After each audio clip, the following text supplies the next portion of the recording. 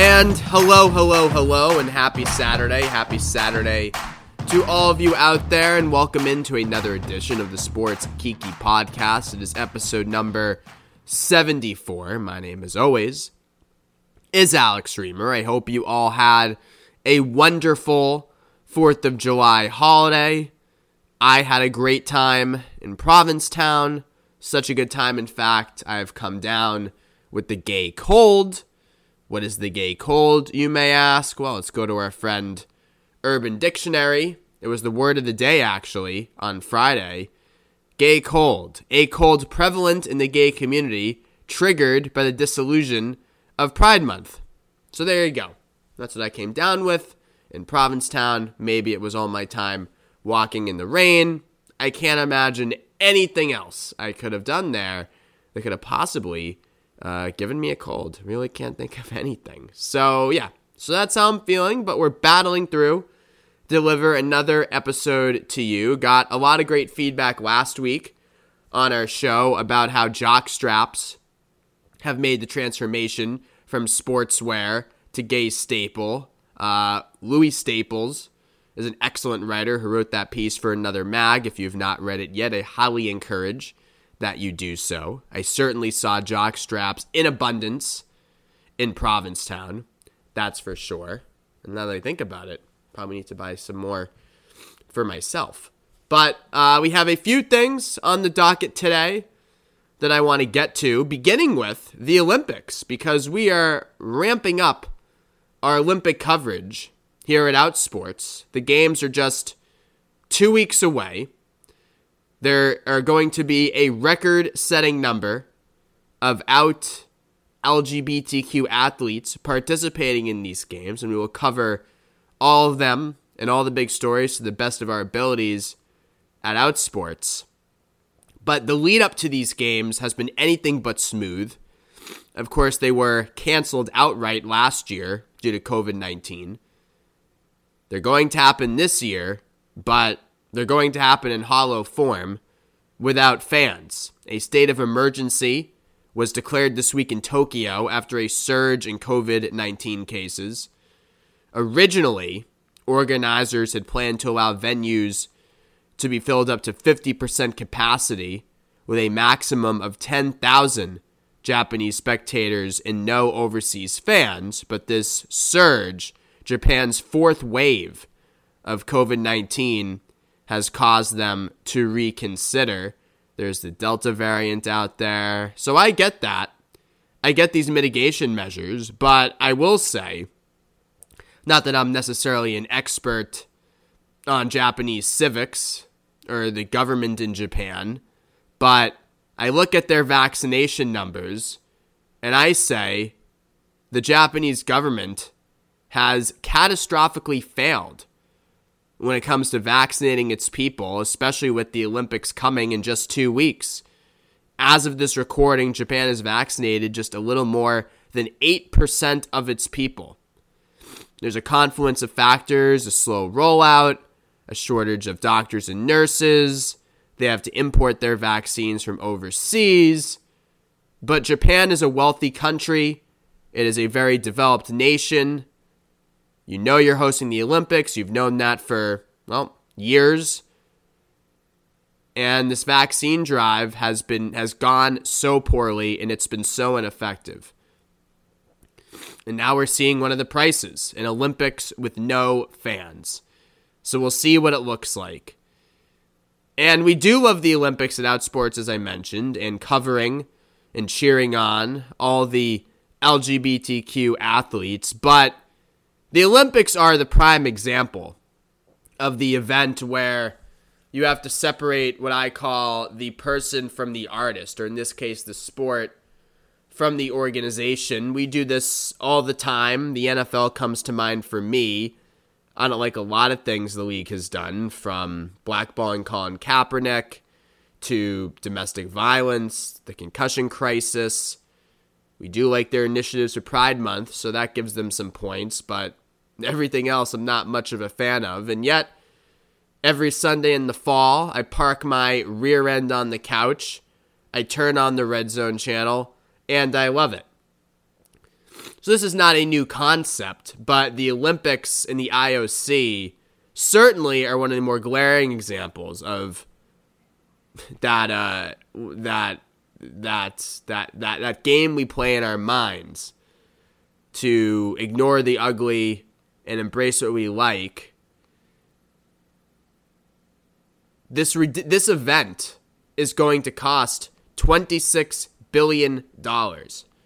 That's right, $26 billion after initial projections of it costing $7.3 billion, which is still a hell of a lot of money, but it's not $26 billion.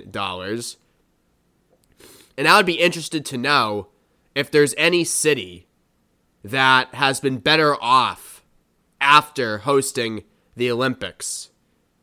Have they received boons economically? Have these massive stadiums been put to use? More times than not, the answer is no. The stadiums are abandoned. It breaks the taxpayers.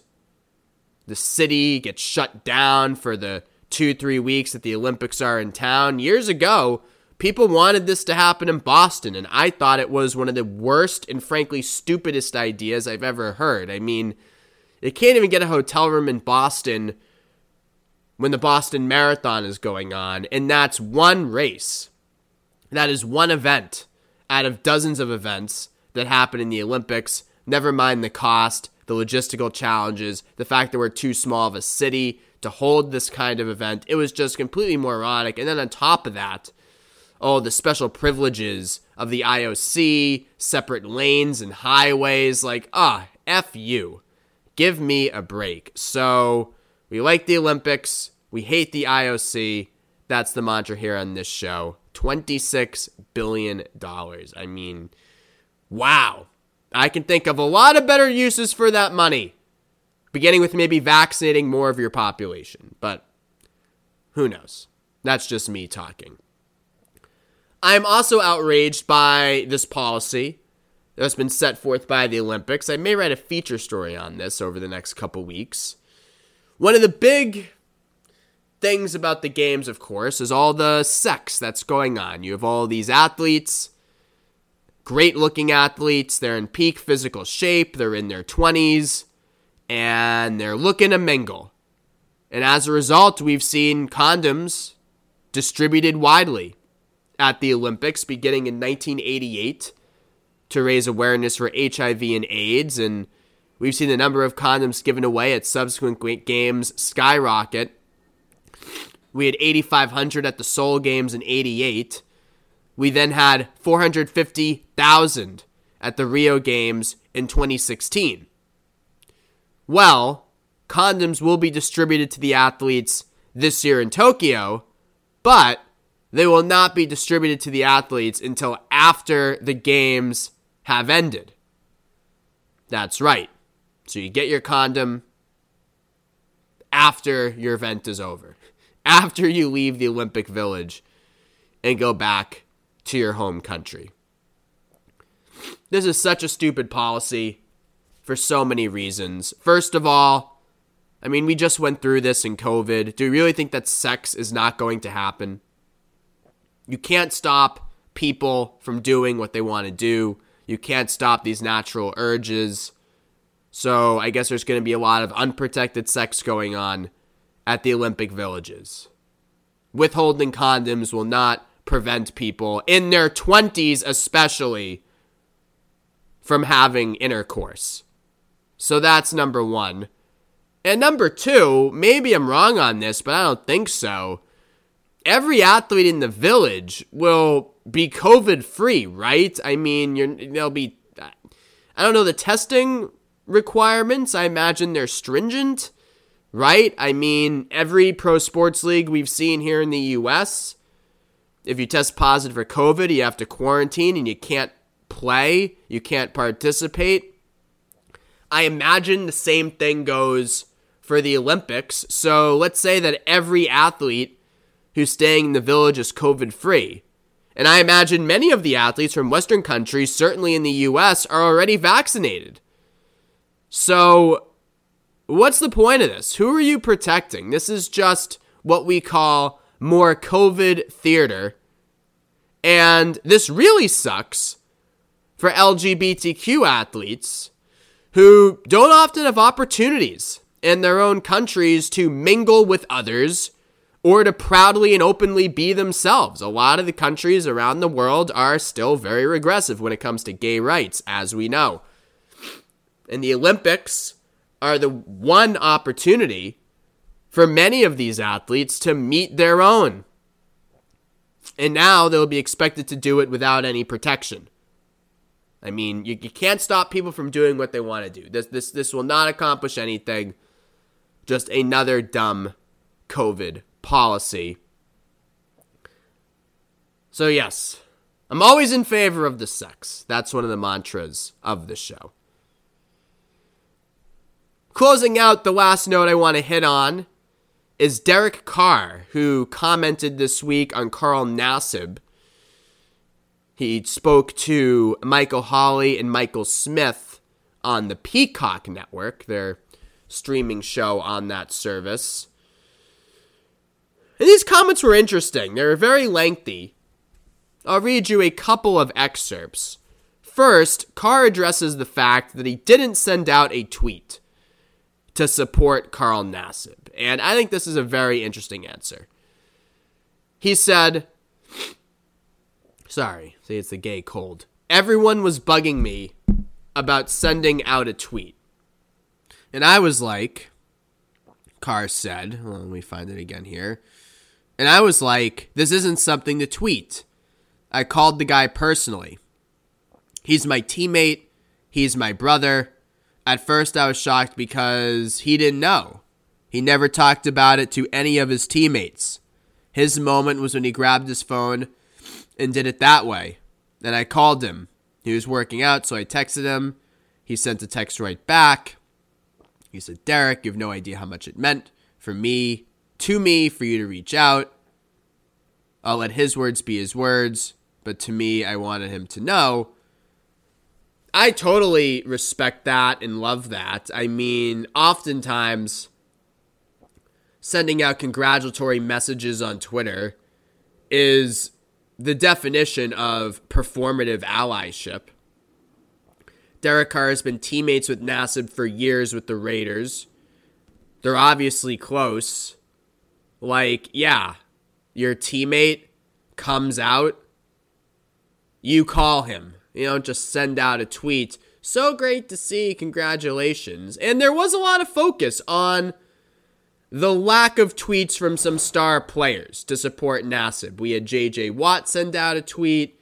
We had Saquon Barkley of the Giants send out a tweet, a few others, but there was not this outpouring that you saw like when Jason Collins came out in 2013, where Kobe tweeted, LeBron tweeted, basically every superstar in the NBA publicly offered their support for Jason Collins. You didn't quite see that in the NFL, but Derek Carr's quotes are a reminder that you don't know what goes on behind closed doors.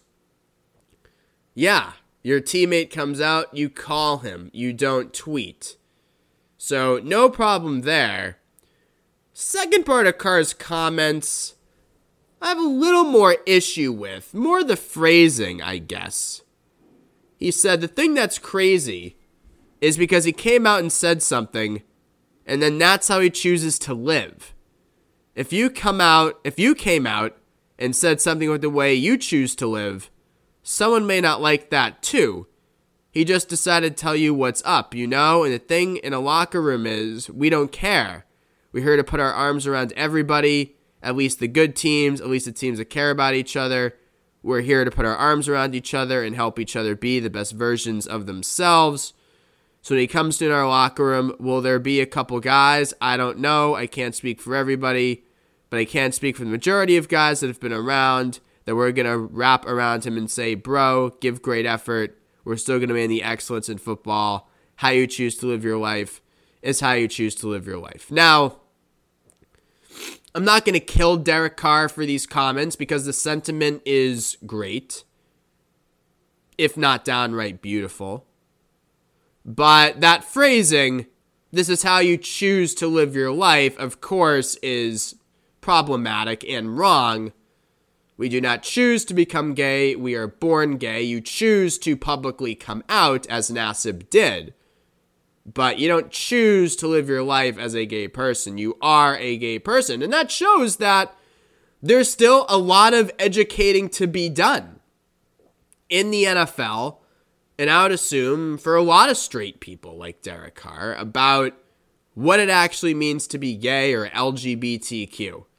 That phrasing, I don't care how you choose to live your life, do what you want. Like, the sentiment is good, but the phrasing is just wrong. No one is choosing to be gay. Though, if there was a choice, I would be gay because it's just way more fun. I hope that's the message that Carl Nassib relays to his teammates when they meet up in training camp later this month. But thank you all for tuning in to another edition of the Sports Kiki podcast. I'll be back next Saturday, the 16th, with more fun, maybe a guest, who knows. As I mentioned, we're ramping up with our Olympics coverage, making it through our summer. So long, I always say this. If you have any show ideas, guest ideas, shoot me a line. My DMs are open against my better judgment. At AlexReamer1 is my username. That again is at AlexReamer1. So long, and we'll talk to you next Saturday.